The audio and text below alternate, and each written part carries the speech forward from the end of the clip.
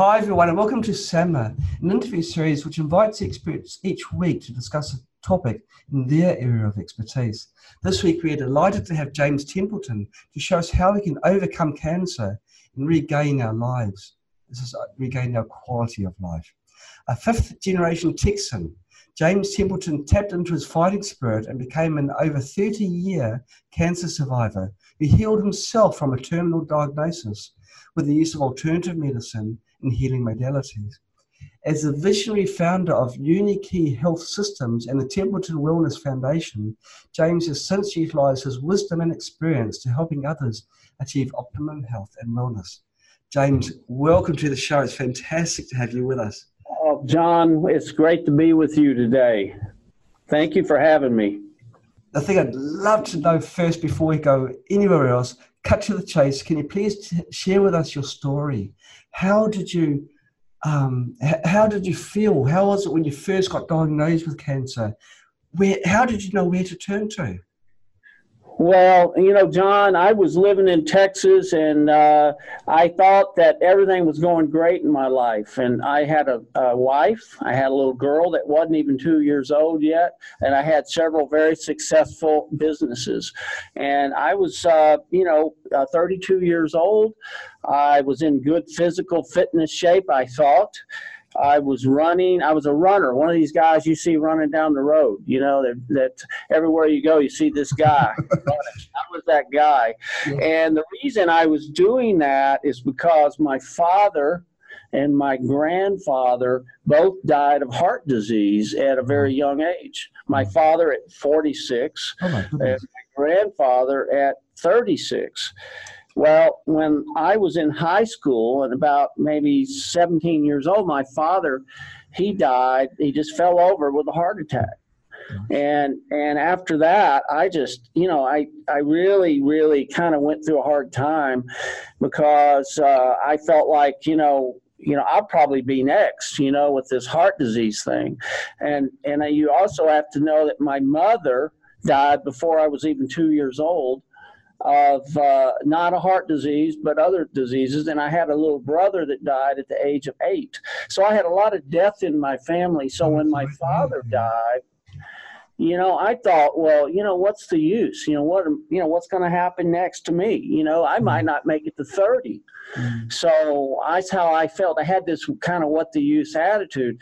But I eventually, long story short, I became successful, a roundabout way, got married, settled down, thought things might turn around for me because I got into this physical fitness thing. And there was a guy back then, his name was Jim Fixx. And Jim Fixx was this guy that was a fitness guru in the United States, and he was a avid runner, and he felt that he wrote a book called The Complete Book of Running, and he felt that if you ran and you stayed in good physical fitness shape, that you could stave off heart disease. So I thought, well, I can do it if he can do it. So I got into this. That's what really drove me. But his father died at the age of 35. So anyway, I thought that I was doing the right thing. And one day I went to the office and I sat down in my office and I grabbed the newspaper from that morning and I started to read this newspaper. And I looked right off the bat. There was these headlines there and I looked at it. It said, running guru Jim Fixx dies while jogging of a heart attack. And I'm like, oh my God, wait a minute. Am I reading this right? Yeah. So I started to look at that and I said, oh my God, I was in shock because I thought I was doing the right thing. So then I saw that this happened. I thought, well, I better get myself checked out because who knows, maybe I'm not as in good a shape as I thought I was. Right. So I went as soon as I could to get a cardio stress test. One of these tests that you go and they get on the treadmill and they hook all these wires to you and they get you on that treadmill and they start you running a little bit, walking first, and then before you know it, you're running and then you're running wide open. Well, the doctor told me right then, he said, James, he says, you're in tremendous shape. Because I was running up to 60 miles a week at that point. And he said, you're in tremendous shape. He says, you're going to go a long ways. I don't think you have to worry about your heart for quite a while. And he says to me, he says, you broke the record in the office. No one's ever done this well on this treadmill test. So I felt pretty good about it. And I got excited, kind of like, oh, I'm doing something good. I'm successful. I'm a young guy, entrepreneur. I got life by the tail. Everything's going good. But on the way out, he kind of like looked at me after this full examination. He says, there's only one thing that I'm concerned about, and it's probably nothing to it. But he said, there's a mole on your back. And he said, that mole looks a little different to me. He said, there's probably nothing to it. But he says, you might want to get it checked out when you get a chance. He says, I wouldn't even worry about it. But it's just a little different. So get it checked out. So I didn't think much about it. So, a few weeks later, I decided to go get it looked at. So I went to a dermatologist. And when I walked into that dermatologist and he said, take your shirt off, I told him what the issue was, and he looked at this mole. Well, this guy got very excited. All of a sudden, he goes, oh, my God.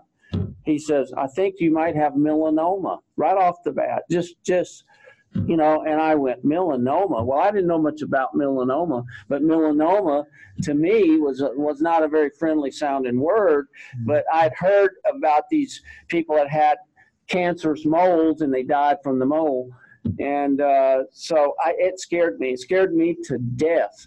And, and when this happened to me and the guy says, we might have to remove a large portion of your back tissue and all this, I didn't like his bedside manner. And I went from this guy that thought he had everything going to this guy all of a sudden that the fear just drowned in me. And I was just like, different person, just like that, and I left that doctor's office, and I said to myself, I won't go back to this guy. I didn't like his bedside manner because he acted like he'd won the lottery or something. He just was different. I didn't like the way he went on. He got excited, and it wasn't anything to get excited about. It was very scary. Yes. So I went home, barely made it home, and long story short, I ended up going to another dermatologist to get a second opinion, and he sent me on over to another doctor friend of his that was a renowned oncologist. And he says, it all looks suspicious to me, but he said, it's probably nothing, but I'm going to send you over there and see what he says. So when I got to the oncologist's office, he says, well, it looks a little suspicious to me also. He said, the only way we're going to really know what it is, let's just check it out. Let's see exactly what it is. Let's take it out. We'll do it right here in the office. So he took a big plug out of my back, about probably 2-inch square, right there in his office. And he says, just go on home. Don't worry. There's nothing you can do. He says, I'll give you a call in a few days and see what the lab says. Well, I went home and all I did was worry. All I did was pace the floor. I couldn't sleep at night. I was miserable. And it was almost 2 weeks before he calls me on the phone. And he says, I got some good news and I got some bad news. And I was, just like, well, what's the good news and the bad news? It's one of those kind of deals, it's like a joke almost, So he says to me, the good news is, he says, you've got melanoma. And I'm like, good news? He goes, wait a minute now. He says, but we think we got it all in this area, this perimeter area around this plug that we took out of your back. He says, I think we've got it all and there's no signs of cancer, so that's a good thing. And then he says, the bad news is, he says, it's very deep. And he says, deep means that it's more likely to spread. It's stage 4. Stage 4 because they measured it on something called the Clark scale, and it was the way they measure melanomas. And he said it's very deep. So we're going to have to keep a real close eye on this because chances are this cancer is probably going to spread. But we got to keep on top of it. He says you come in every 3 months and we'll check you out, and from head to toe, we'll check, your lymph nodes and, everywhere, and we'll make sure that we stay on top of it. He says there's nothing you can do but just go home. Don't worry. Get back to normal life. It's just nothing you can do. Okay. So what did I do? I went home and I was a miserable guy. All I did was worry. All I did was, think about the end of my life all of a sudden, because I started to read a little bit, and we didn't have the internet like we have today. But I learned through several people that I knew that one was a doctor that said that people, you hate to ask people, but you want to know, people that had stage 4 melanoma were lucky to live 3 years. Gosh. And when I found that out, I just felt like my life was maybe over. And I was not a fun guy to be around. I lost my ambition. I was very ambitious before, and I was a happy-go-lucky kind of guy that liked to have fun and enjoy, and I felt good. And I had noticed, though, because people will say, well, if you felt so good, how could you get something like this? But I had noticed for the year or so or two before this that I was getting a lot of colds and a lot of flu. And every time, allergy season would come along, I have all these allergies that were really bothering me, and hay fever, and you name it. And I every time something would come around, I'd catch it. But here I am running and in shape and working out and all this, but I kept getting sick, and I felt like just not good, not that good some days. And I thought, well, it's just because I'm a little older. I was over 30. It's funny how you think, but I felt like, hey, I guess this is how you feel. You don't feel as good anymore. So I noticed that, but I didn't think anything about it. I just pushed myself harder, and and just kind of bypass it. But anyway, I became very hard to be around, and it started to create problems with my marriage. My wife didn't like my new. I don't think she liked it. My new kind of personality, my fear-based personality, my feeling that life was, what's the use? Nothing mattered anymore, and all that. And I just was in depression, deep depression. So after about 6 months or so of this, she ended up leaving me, moving into town with my little daughter. And after that, I just didn't even care.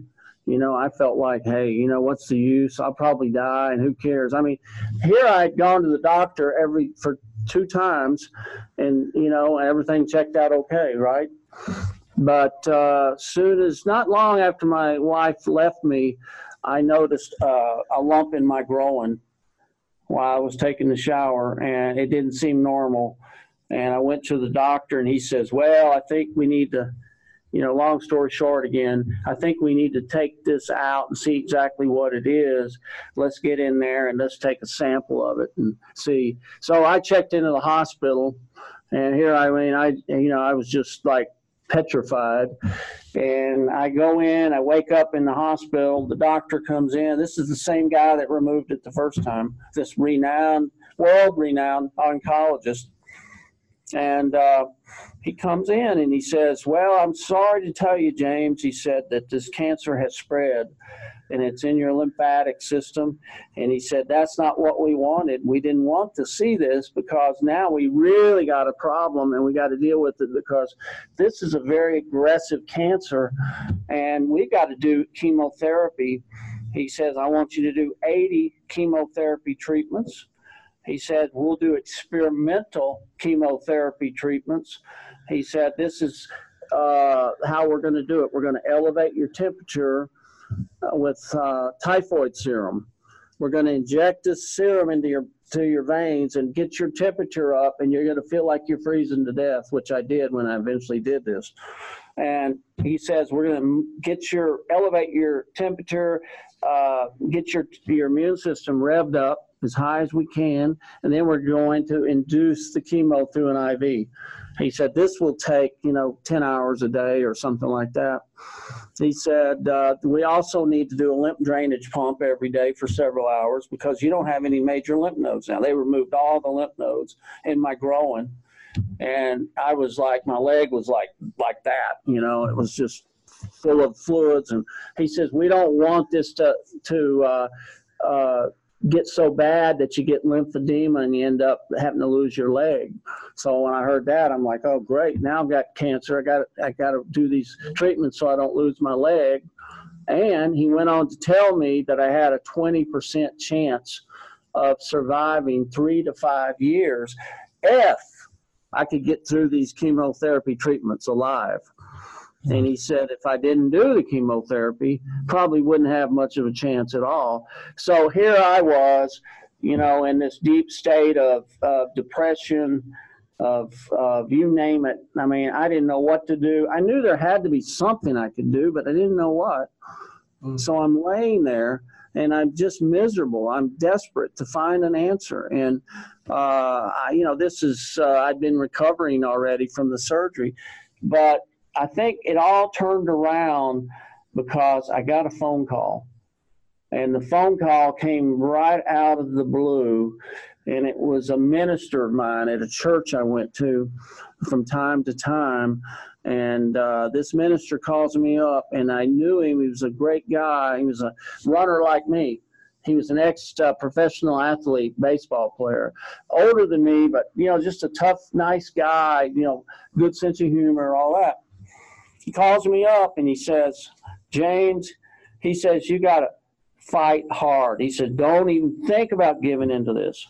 I've been praying for you. He says, lots of people in town have been praying for you because I was living in a smaller town in Texas, of course. And he says, we know there's something that can help you. And you got to just realize that you're not all alone. And I want you to fight like hell, he says. And I want you to, just don't think about giving up. Don't think about, that this is going to end your life. And he says, I want you to know one thing. You're going to beat this SOB in cancer. And he said it flat out, just like, like two sailors, on the ship, and it got my attention. And this guy came out with these words, and it shocked me because I just didn't expect it. And he got me right there. And I knew that I wasn't alone, and I had to start to pray. And I started praying. And I wasn't a guy that prayed a lot. I wasn't one of these religious guys. And I just was, I went to church. I was a good guy, but it just wasn't, So I started to pray, and I prayed hard. I mean, I prayed like, I don't know, it was out of desperation, but it was like every cell in my body that was like with me there in that prayer. I felt like there was an energy around me, John, like I'd never experienced, an out-of-body experience almost. And I felt that, I was going to get some kind of an answer if I asked God, to help me. So, it was probably about 20 minutes after this prayer, and this when things really started to get going. And a friend of mine knocks on my hospital door that I had not seen in over 7 years, an old buddy in college. That he walked through that door and he's waving around some papers in his hand, and he comes through the door and he tells me he was driving around the area and something he had found out about this guy that had cured himself of cancer using a diet and lifestyle, and he had this book review. That's what was in his hand about this guy. And he said, I was driving around the area and near the hospital, and he said, something says, pull over, go visit him now. And he said, I had that feeling that I had to see you now. So he comes through the door, and I said right off the bat, I'm going to do what's in your hand. And he says, you don't even know what's in it. And I said, I don't need to know. I'm going to do it. Because I felt it, deep inside, this was my answer from the higher power. So I got excited right then, and I did read it, and I started to read it, and I said, if this guy can heal himself using a diet, a nutritional diet, and a lifestyle, then why can't I do it? And I could relate to this guy because he had this attitude of like he's going for broke. And he wasn't going to, he was going to knock heads with the cancer. He wasn't going to give in. He had a really strong attitude. And the guy he was actually a Hollywood actor. And he was an actor that had written a book. And he was grew up on a ranch in Montana. And I related to him because I had a little small farm, which I thought I was kind of a cowboy at one point. And I've always loved that growing up in Texas. And I related to him. So I had my friend run out and get that book for me. And I got very excited because now I had something to look forward to. I had some hope. I had my will was starting to kick in, and I started to believe that there was going to be something that was going to help me. So I got that book and I got very excited, and I just felt like this was going to work for me. I just felt it. So the next morning, I got another knock on the hospital door, and it was my stepmother. And my stepmother came through the door, and she had a book in her hand. And she walks through there with this book in her hand, and she didn't know anything about all this kind of stuff. Where we come from, we just you get sick, you run down to the doctor, and you eat the regular diet and all that. But we didn't know. We just you didn't know at this point, but I was learning real quick. So she had this book. It was about vitamin C and cancer.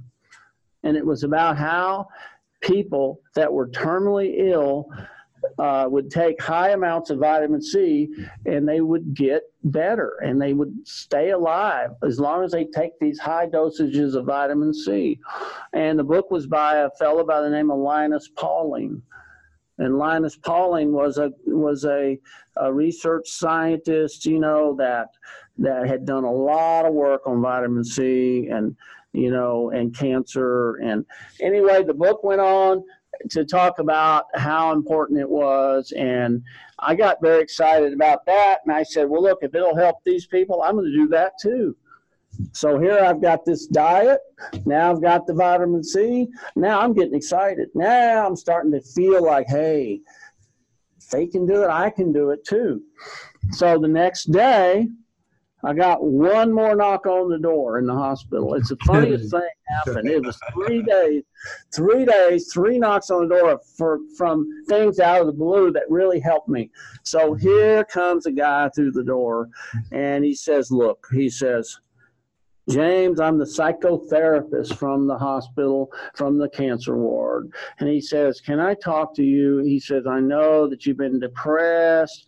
I know you've had a feeling that, the outlook's not good. He said, can I come and talk to you and, just see if I can help you in some way? And I said, sure. But I want to ask you something right off the bat. I said, have you ever heard of something called macrobiotics? And that's what this diet was that I discovered. And he says, hold on a minute. He goes across the room. And I thought, I said something wrong. He don't want to talk about it. He left. What did he do? He went across the room, shut the door. And he shut it tight. He comes back over to me, and he sat down next to me by the hospital bed, and he says to me, he says, look, I have heard about it, but I'm going to ask you one thing. If I tell you what I know, will you promise that you will not tell anybody about our conversation? And he said, subsequent SEMA. He goes, I don't want to lose my job or my pension and all that. I've been here for 25 years. And he said, they will throw me out of here tomorrow if they hear that we had this conversation. And I said, no problem, no problem. Now I thought I was really on to something because here's this guy in secret going to tell me something here. So he went on to tell me how he had really found out about the macrobiotic diet several years before, and he had found out that it helped a lot of people, and he had learned personally that it helped a lot of people. And he says it takes a lot of work. It takes a lot of determination and dedication. He says, but if you do it, He says, and you do it the right way, I think it can really help you. He said, but you got to do it the right way. You can't do it halfway. And he said, I even tried it, but I couldn't stick with it because it takes a lot of time. And he says, I couldn't do it. But he says, you don't seem depressed, by the way, at all anyway. He says, you seem like you're kind of like a guy that's excited about something. And, you know, anyway, he just really confirmed everything that I had been thinking and reading. And I got very excited. He told me 2 other books to go get.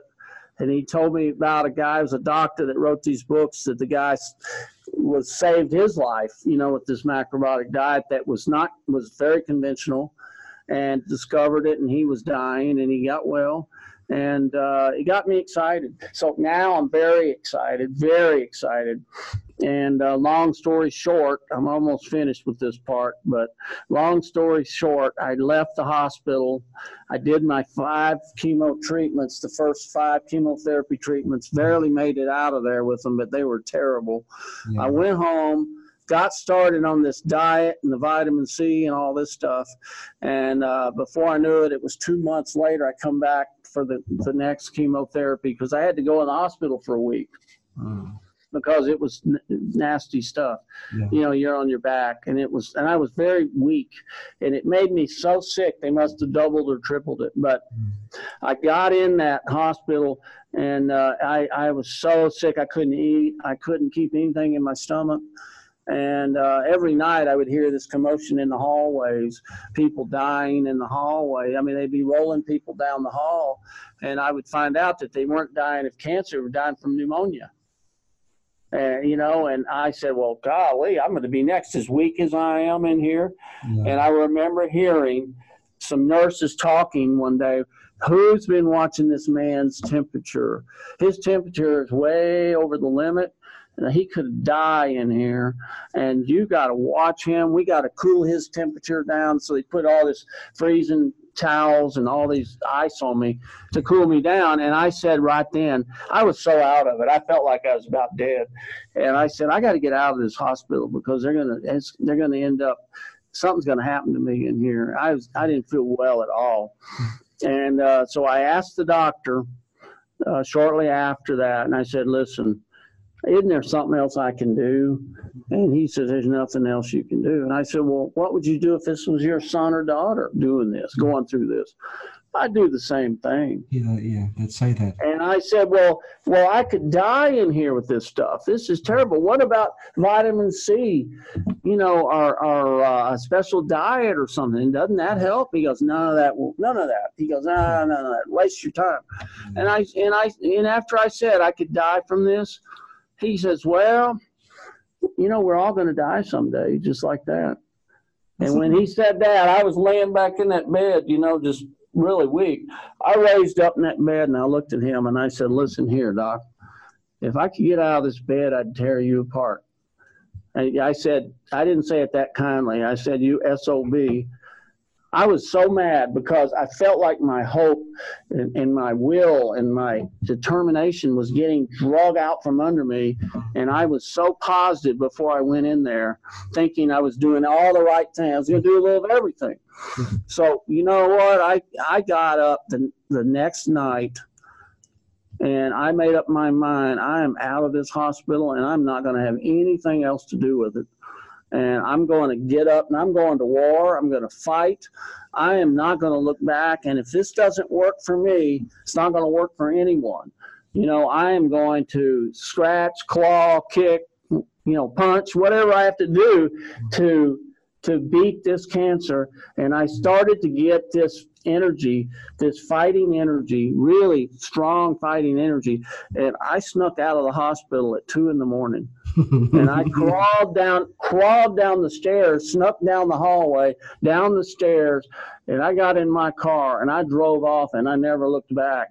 And that's been almost 34 years ago that I've survived this stage 4 diagnosis.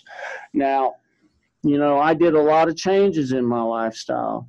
But, you know, it was amazing how, when I got desperate, how the answer started to come through the door of that hospital room. And of course, it's up to me to do the work. Right, you had all the signs there. You just got to follow the signs that have been hinted to you. Yes. Gosh, that's a story. I sort of, I can feel this, the roller coaster of emotions, the high to the low, and then the rebuilding again.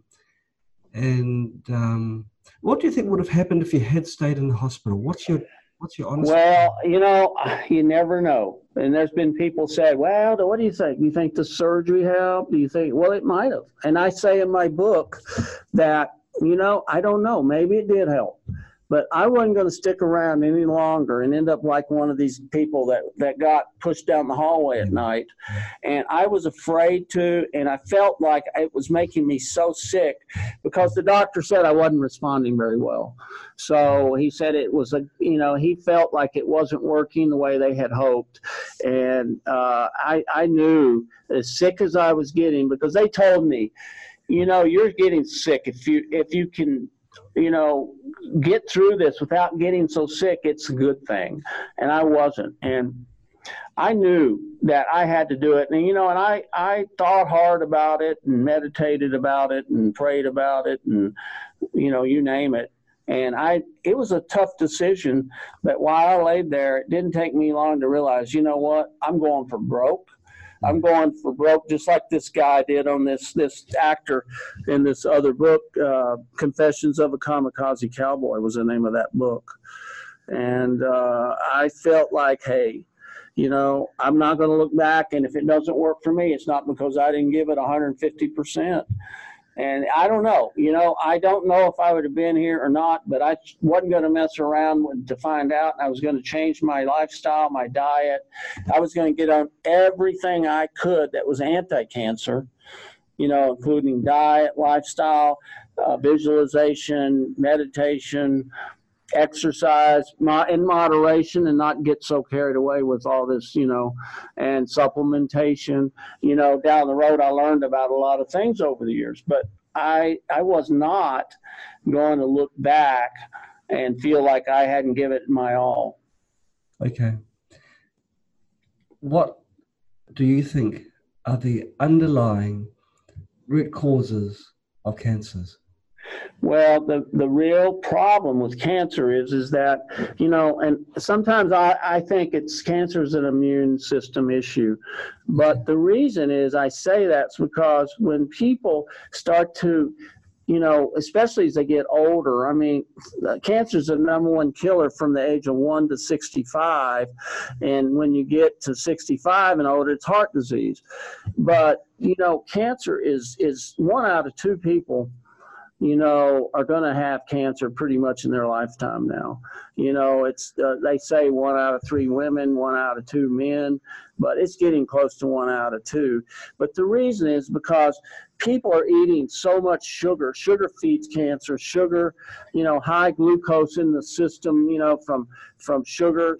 People eat 180 pounds of sugar a year in the United States. That's the average. And they're drinking, diet sodas and artificial sweeteners that are cancer causing. They've got terrible diets full of pesticides, full of preservatives. They're exposed to a lot of toxins, in their home, the household cleaners in their house. It's everything. It's like toxic overload. Every cancer patient is very, very toxic. And it doesn't surprise me or anyone else if they use common sense to know that when you start to eliminate the toxicity, you start to take a load off of the immune system. And the immune system is designed to get rid of cancer cells because we all have cancer cells in our bodies on a regular basis. And once they get out of control and they stay in the system too long and the immune system can't do its job the way it should, then all of a sudden we start to have real issues. And it sometimes takes 8, 10, 12 years for someone to develop full-blown detectable cancer by conventional, medicine. Yes. But it's a lot of things, John. It's from the bad water that they drink. It's to the bad fats in their diet. It's to hormones, bad everything. It's parasites, intestinal parasites, which is a big problem around the world. Parasites are a huge immunosuppressive problem. I found out that I had parasites through a world-renowned doctor that I met later on in New York City, and he was from Colombia, and he knew parasites. Not many doctors in this country know about parasites. There are probably more doctors around the world, but they're not trained in medical school, that much about parasites. So that's sometimes the last place they look. But parasites, are huge. And I went to see this doctor because I was convinced that I should go see him. And I went to him, and he did a special test on me right there in the office. And he found that I had several different types of parasites. I actually had a lot of stuff in my system, and I had been exposed to a lot of parasites. But anyway, he went to tell me right there in his office that he'd never seen a case of a case of cancer or AIDS that did not have some kind of parasitic involvement. So that got me to thinking right then. And, the other issue is that I felt like if I had it, what about all these other people out there? So it got me interested. Parasites as in worms? Worms, microscopic parasites, which you can't see with the eye. Worms are like Ascaris, which is round worms like animals have, like dogs, cats, horses, you name it. They have parasites a lot. When you take a dog to the veterinarian, the first thing they look for is parasites. Yes. They don't look for let's see how good a shape he's in or this or that. They look at, okay, let's see if he has parasites. That's the first thing they do. Is they do a tissue swab, through the rear of the dog. And they say, oh, he's got worms, let's deworm him. Yeah. And that's what they do. So why don't we have that kind of treatment, and when we go see a doctor, that's the last thing they look for. That's right. And it's more to it than that too, James, because, as well as we do, that the medications that animals get are something in the order of 10 to 100 times cheaper than the human equivalent. And it's the exact same compound. In fact, when you're talking about the parasites, I thought, well, there's a capsules, IV something, the name of it. I can never remember the name, but it's dirt cheap if you buy it from a vet. Exact same drug, and all you do is you cut it into a quarter because it's designed for larger beasts than ourselves. And you take it, and this is the same thing, and there's zero side effects. It's not a poison to our own bodies. It's just poisonous to parasites. So why when you go to a doctor, they take out one of these horse capsules, cut it into little pieces, and give you a little piece. There's no profit to be made. This is the difference. There's no profit, and the insurance won't cover it. And unless you go in there and they go, everybody says, well, will my insurance cover it? And they'll say, well, how bad's the pain?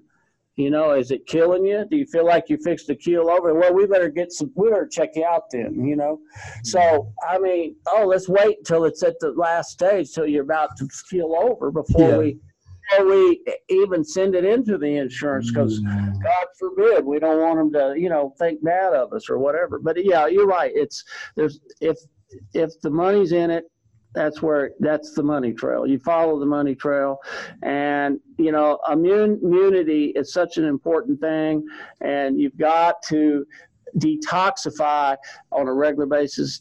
I always like to say diet, detox, and supplementation, is the key factors for treating cancer. And detox is a huge thing, because if you take the load off, of that, then you're going to have a stronger system. Your body's going to absorb better. You're going to get better nutrition. You're going to get better vitamins and minerals. And then you got to supplement with anti-cancer, I believe, Some people do it all through diet. I did it at the beginning, all through diet and vitamin C. But vitamin C is such a important thing, to really look at if you're dealing with cancer or immune issues, whether it's cancer or something else, heart disease. There's a lot of research. It's not just something I read in a book back then and people are reading occasionally. There's a lot of research, but there's no money in vitamin C again. No. There's no money in IV drips of vitamin C, and vitamin C can't be patented. So it's a natural substance. So it was intravenously how you took vitamin C in the large doses. I was going to ask you this before. Mm-hmm. So you weren't taking a lot of capsules. You're taking it. You're having it into your body. I take a lot of capsules, tablets, capsules, and powder. Vitamin C. I've done this for years. I mean, I still take a lot of vitamin C. I think that today, the IV is very good, very important if you can do it, especially if you have cancer, because it's like a healthy chemotherapy for a lot of people. Yeah. And you want to build up your immunity, and there's certain things that have been shown through tests. There was a test that Linus Pauling, the guy I was telling you about earlier, Linus Pauling and one of his research partners, Dr. Matthias Rath, R-A-T-H, they did a 15-year study on cancer and vitamin C, and also it was kind of it was a combination of different nutrients from vitamin C, lysine, proline, EGCG, which is a green tea extract. So what they did was they took all these people that had different kinds of cancer, so they gave them this combination to these people, and they had some were placebo and some were actually taking the supplements. But after 15 years, they discovered that cancer was a collagen disease, that cancer spread through the collagen, and 90% of people's cancer deaths are because of metastasis. When the cancer spreads through the tissues into an organ, creates a lot of inflammation. And then you start to have things like fluid on this and that, and fluid here, and other issues, and that causes the death a lot of times. But they discovered that when you took high amounts of vitamin C, that it built up the collagen in the system, and it made it very hard for the cancer to penetrate and to spread. And cancer has a certain enzyme called nagalase that is produced by the cancer cells that enables it to spread through the tissue. So the vitamin C makes it very difficult for that. But the lysine I'm talking about, what does lysine do? Lysine helps to destroy the nagalase. So they're using vitamin C, they're using nagalase destroyers, called lysine. They're using proline. Proline helps build up the collagen layers also in the body. The collagen is like connective tissue all throughout the body. So the EGCG is just a very high antioxidant, anti-cancer substance that they believe that was important for this study. But they found that this stopped for a lot of these cancers, like, in the study, this is according to the study, that like in, like breast cancer, for example, prostate cancer, melanoma, like what I had, and so on, that a lot of these cancers were stopped in their tracks as far as spreading through the collagen after taking this amount of vitamin C and proline and lysine and EGCG for 15 years. This is a study that they basically don't want people to know about, I guess. And, the other thing, when you get back to vitamin C has a very similar molecular structure to glucose. And cancer loves glucose. It's sugar. It goes after the sugar. I mean, people eat, and they're just, if you have cancer, you can't have sugar. You can't have excess, I think, you can't have excess fruit. There's certain fruits that are healthy because they have the, the anti-cancer, the phytonutrients, there's certain berries, are good. And there's certain, but you get too carried away when you start too many fruit juices, in my view. There's other people probably say something else, but there's a lot of sugar, when you start eating a lot of fruit juice or drinking a lot of fruit juices and eating too much fruit. But cancer, you got to starve the sugar out of the body. When cancer can't get sugar, it can't survive very well. So, you got to keep the levels of sugar down. But what happens is, and when your sugar is low, then what happens is the cancer starts to go after the vitamin C because it starts to think it's the next best thing. Sometimes it goes after it anyway. So when it goes after the vitamin C, and once it's introduced to the vitamin C, then the cancer cells commit suicide, which is called apoptosis. So they just disintegrate. I mean, that's the whole idea behind it, and that's what a lot of people say. Now, there's other things, that help all this too, but why wouldn't somebody take a lot of vitamin C if they have cancer or if they want to prevent cancer? I mean, I've been taking it all these years, and I'm still walking around, yes. And I know that the vitamin C, along with a healthy, very detoxifying diet and lifestyle, and just a healthy lifestyle in general, saved my life. It's just you're walking proof, living proof. Yeah, and I interview people every week, that have had stage 4 cancer, that have been written off, and a lot of them are alive 20, 30 years later. And what did they do? They changed their diet. Most of them took vitamin C. Most of them did. I mean, there's a majority. The majority of people changed their diets and all of them did, but they changed their lifestyle and they cleaned up everything, and they learned to kind of stay away from a lot of stress. There's a lot of things, but everybody's a little different. So whatever worked for me might not work exactly for the next guy. But I believe wholeheartedly that there's some key non-negotiable things that you have to look at.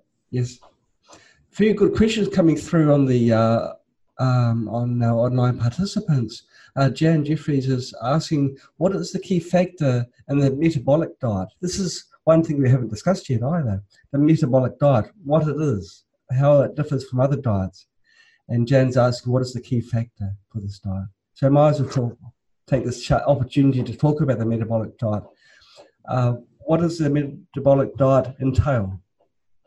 Well, the metabolic diet, I'm not really an expert on it, to tell you the truth, to be commenting too much on it, on a metabolic diet, because I'm more for just having a good, clean diet, really. That if you like, for example, if you have cancer, in most cases, I believe that you have to, slow down your consumption of red meat, and you have to slow down your consumption of animal food, because this starts to use up a lot of your enzymes, your trypsin and your chymotrypsin, which are very important enzymes. Enzymes help to destroy the cancer cells, and when you start to eat too much animal food, it's very, very important. But I also believe that you have to eat lots of cruciferous vegetables, which are anti-cancer, cancer-fighting vegetables that are very, very important. And you have to eat, there's allium vegetables, which are the onions and leeks, and garlic. Garlic is probably one of the major things you should be eating, with anti-cancer vegetables. But you have to get that, and I even ate seaweed. Seaweed is very important, and I believe in fermentation, and fermented foods like miso. But it's got to be really good quality. Everything's got to be organic. Throw everything else out. if you have cancer. And make sure you're drinking the purest water, eating the purest food, and you gotta eat, lots of vegetables and protein. You gotta have some protein, but I believe in beans, bean protein, like small beans like lentils, chickpeas, aduki beans. These are macrobiotic type beans. But I believe at the beginning, first year or two, you got to really clean up. And then as you get stronger, then you can reintroduce, some animal food, a little bit more. I mean, some people do okay with a little, but you gotta say, okay, I've been a vegetarian, strict vegetarian, for example. Well, maybe you need a little something, maybe it's affecting your glands or, your immunity or something. But I don't believe in one type of diet. I believe in just using common sense and using the good fats, the good oils, the good nuts and seeds, because if you take seeds and nuts like pumpkin seeds, and if you take the nuts like macadamia nuts, walnuts, almonds, those are very high in anti-cancer properties. So, and everything, you want to put everything in your diet that's anti-cancer, and you get rid of the dairy foods because this is inflammatory type foods. So you want to get rid of the anything that causes inflammation in the body, and you want to get rid of anything that's considered like cancer causing, especially sugar again. And you want to, there's a lot of things. If you check out my book, and this book here, I Used to Have Cancer, everything is in there that I did, everything I would do if I had to do it over again. And there's no particular diet in there. It's just the basics, non-negotiable things in a diet. Okay. Jan Jeffries asks another question with regards to the amount of vitamin C that you took. You took it in presumably higher doses before than now to maintain your health. I took, back then, I took 20,000 milligrams because that's all I knew. In the book that I read, he said 10,000 milligrams of oral vitamin C, and I thought, well, I'll double it. So that's what I did. I took 20,000 milligrams of vitamin C, and to this day, I probably take about 18,000 milligrams a day of vitamin C. And I don't do it all at once. I spread it through the day because it's water soluble. So you want to make sure that, vitamin C, you'll just pee it out, if you, okay. So you want to take it through the day. And I like a time released vitamin C. There's one that I like that's a powdered vitamin C. And all these are in the back of my book under resources. But, I still believe that it's important. And, and I guess you just can't get enough. The body doesn't manufacture vitamin C. Right. Now, there's a Dr. Jensen protocol. This is a question asked by Fung that suggests a lot of fruit juice for treating cancers. But of course, fruit juices contain a lot of fructose, which is sugar. Mm-hmm. Do you recommend yourself for people to follow that kind of protocol? I'm not a fan of it, but that's just me, of fruit, lots of fruit juice if you have cancer. Now, maybe down the road you can't. I just feel that, you got to get away, because I didn't have any fruit for 4 years. And I just didn't. I didn't have fruit. All I had was all these vegetables, and I did eat whole grains. Now, back then, I probably wouldn't eat as many whole grains now as I did back then, because 50% of our diet back then was whole grains. But whole grains are very detoxifying, and they're also, prebiotic. So they create more, probiotics in your body, and the fiber does, and it's important. And I think it's okay if it's organic, but people have this thing, you can't eat very many carbs and all this stuff, but flour products, no. Lots of flour products. Flour products are very high on the glycemic index. So sugar is very high on the glycemic index. We don't want to create yeast and fungus in the body. Yeast and fungus, candida, is going to cause your immune system to go haywire. And some people even believe that cancer is a fungus. So why would we want to do that? Now, Right. I know there's people out there that do all kinds of things, and maybe it's mind over body. You know, maybe it's believing so strongly in what you're doing that that's the key to getting well. Maybe that's the real key, you know. Well, maybe it's a large component of it, James, because when I listened to your story at the start of the summer, and I felt your despair, and you went down, and then you got that hope. You had the 3 visitors, which were beyond coincidence. It was like a divine intervention, and then you had that little candle of hope, and that grew into a blaze, and then your chocks were gone, and you're away. Maybe a lot of it is attitude, your optimism. I believe it. But also, you mentioned about praying. Now, praying is important. Praying is important for you because you're looking for help, and maybe that's a part of it too. You know, you ask. I feel that 50% or more is believing in what you're doing. Yes. You know, and I believe that's just what I feel. I believe that that's as important as eating or anything, is believing. But you've got to find something to believe in, and you've got to realize that, hey, if I'm eating a plate of organic anti-cancer foods on a regular basis, if I'm visualizing, you know, getting well, if I am walking every day and breathing deep hopefully in clean air somewhere, if I am, sleeping 8 hours at night and getting a good night's sleep, and if I am cutting down on the stress that everybody, you know, we're dealing with so much stress in the world we live in, and if I cut down on that stress, that all these things, I start to believe that this is going to work for me, because if it don't work for me, it ain't going to work for anybody else. So, you know, it's kind of like I'm going to war, and I got a whole bunch of weapons in my pockets, you know, and I'm going to fight, and you know, I got a better chance than most people, and I'm going to give it my all.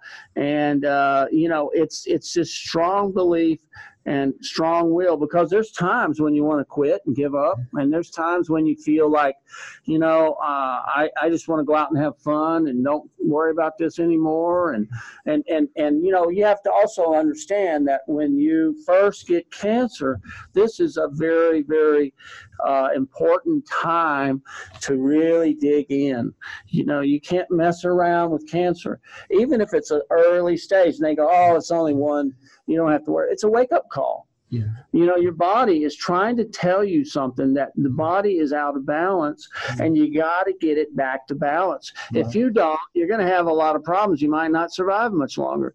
So I believe, John, that you have to really, you know, again, believe in what you're doing. You have to feel like that, you know, you've got a lot of weapons in your pocket. You can, whether it's meditation, prayer, whether it's, I mean, there's people that get well from just visualization. They visualize, hours during the day, they visualize and they get well. So because it's such a powerful thing, this is so powerful, whether it's from, emotional visualization, meditation, just belief, pure old down home belief. And you got to surround yourself with people that are not negative. Negativity will just floor you, and it starts to suppress your immune system. Yes. You know, and so it's all everything. So for me to sit here and say that, you know, drinking fruit juice or doing this or this is not good or bad, it might be for this person, but it might not be. But myself, I'm going to stay in the middle somewhere, and I'm going to try to do everything I can, and I'm going to grasp it and believe in it, and I'm going to read everything I can that's positive, and I'm going to study what other people have done that have been successful, and I'm going to start to put that into work for me. And if I don't, then I didn't give it my best shot. You sound like you refused to accept cancer into your body. You fired it. You gave it the boot. I think that's part of it, because people just give in. I've got tired of seeing my friends, my family, my colleagues get sick with cancer and die. And they go see a doctor, and a doctor says, well, it doesn't look good. You got stage 4. And they go, well, that's not good. Well, you probably got 6 months or a year. Or they'll tell them a year. Well, they die in 6 or 8 months because they start to believe that. They believe that, hey, I guess I'm going to die. It's my time. I'll accept it. I'm going to, go on and leave the world. But I'm the kind that says I got a little energy left, and I don't want to accept that. And I'm not ready to go because I got other things I need to do. And I'm going to fight this till the end. And if they have to, physically take me down, they're going to have a hard time. I mean, it's just that. I used to know a lot of people. I lived at a facility, and all this is in my book again. But I talk about living with people that had cancer. And I was involved in this center, and I lived there. And I would see all these people that had cancer, and a lot of them had terminal, diagnoses. And so here I am. I'm thinking, they're such nice people. Everyone's so nice, and they're so wonderful. And why did this happen to them? They're too nice for this to happen. They just didn't want to fight like I did. I'm the kind that wants, give me the axe, and I'm going to chop the tree down. If that tree's going to stop me from surviving, I'm cutting it down. But they're the ones that would say, well, I guess I don't have the energy, or I guess. But who's for me to sit here and say that they're right and I'm wrong, or I'm wrong, I'm right and they're wrong? It's all up to each individual. And it's like a guy, I used to feel like when I was battling the cancer at the beginning, I felt like I was in the boxing ring with the world champion heavyweight boxer. And I didn't know how. I kept getting this vision. I didn't know how to box, but I had to somehow survive in that 10 rounds without getting killed. And I was somehow going to fight. And it's kind of like the old story you hear about a guy that says somebody was trapped under a car. We used to hear back in Texas, they'd say, oh, there's this saying about this guy was trapped under a woman or somebody that was trapped under a Volkswagen Bug. And some little old lady came and lifted it off of that person. Well, because we all have the strength. We just sometimes think we don't, or we forget that we do. And once you start to believe or get desperate enough, then gosh, you can do wonders. Before today's seminar, I looked at some of your videos. I knew that you were a very strong person. I just thought it was because you're Texan. In your early life, you had your mother die, your father die, your marriage, and then, of course, the cancer. Yeah. I think those 4 travesties had a large part in making you the person you are now. Could be, because I come from, I'm a 5th generation Texan, and we down there, they were pioneers. They were some of the first people that settled there, and they were real fighters. They were ranchers, and they were like, you're watching an old Western movie. And I think it's just in you, you can see my picture back here, I thought it was a window. Yeah, no.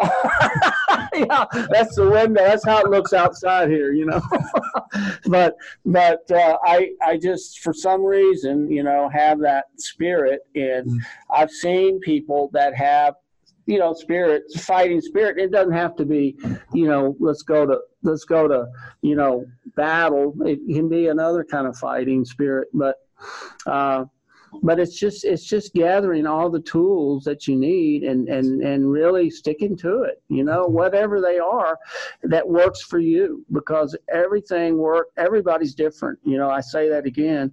And that's why I started my foundation, the Templeton Wellness Foundation, because I wanted to give back. And this book goes, is all about helping people, and all the proceeds go to that. I don't want to make any money. I just want to help people. I'm at the age in my life that if I can set an example, or I can give somebody else, information that, from someone else's story, then it makes me feel good.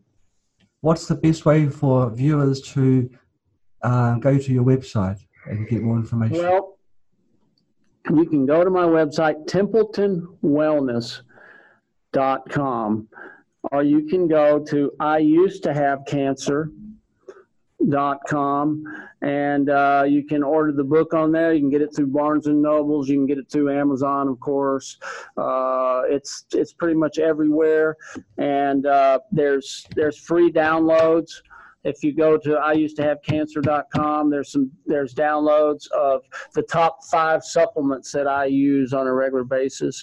And there's also 10 diet recipes that I use on a regular basis. And also there is kind of like my schedule, the things that I do every day when I get up in the morning, and what I would do and how I do it.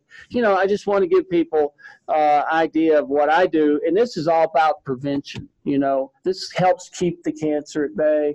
And, none of us know what's going to happen tomorrow, but I would have felt bad if I had just gone back to my old lifestyle and not cared. And I felt like after my 30-year anniversary from my cancer diagnosis, I decided it's time to do something. Because people, they say, well, how long has it been? Oh, 4 or 5 years. Okay. But when you say 30 years, they say, well, he must have done something right.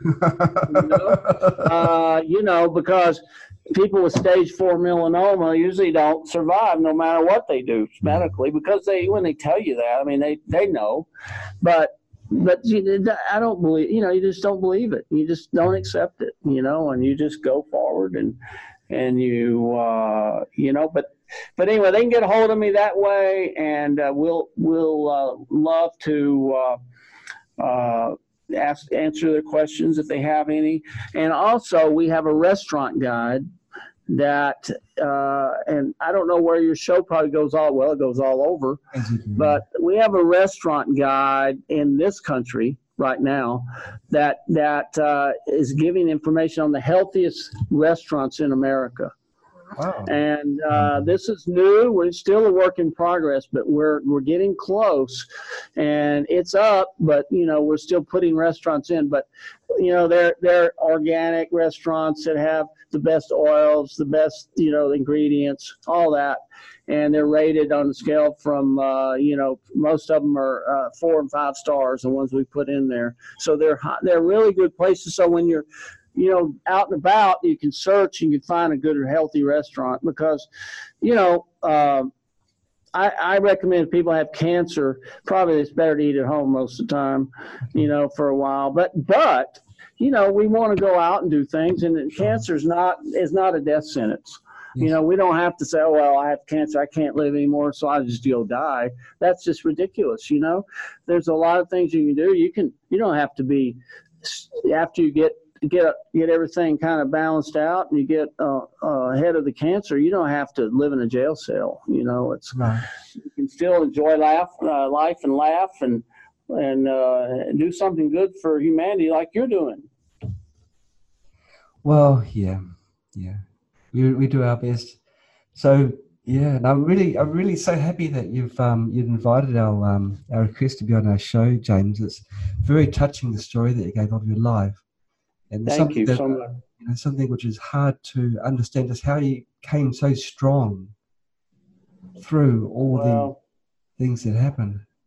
Well, I'm very passionate about it, because, and when I can help somebody, it goes about 100 times over. It gives me that much more strength, because I love to hear about people that have survived, or they appreciate something that we've tried to do. It makes you feel like that's why we were here. I was put on this planet to help others. You're a big man, James. Everybody, James Templeton, thank you so much for coming to our show. I've thoroughly enjoyed it. Thank you so very, very much. Thank you, John. You're a great host, and I appreciate it. And, I'll hopefully talk to you down the road. I'd love to meet you in person sometime. Come down to, well, it's not Texas. Where is it again? I'm actually in Idaho. You come visit me in Idaho. Idaho. We'd love to have you. You can come to Texas too. I'm down north of Houston, but I'm in Idaho most of the year. If you come visit us, we'll show you around. America's a great place. Thank you so much, James, and thank you for everyone for watching.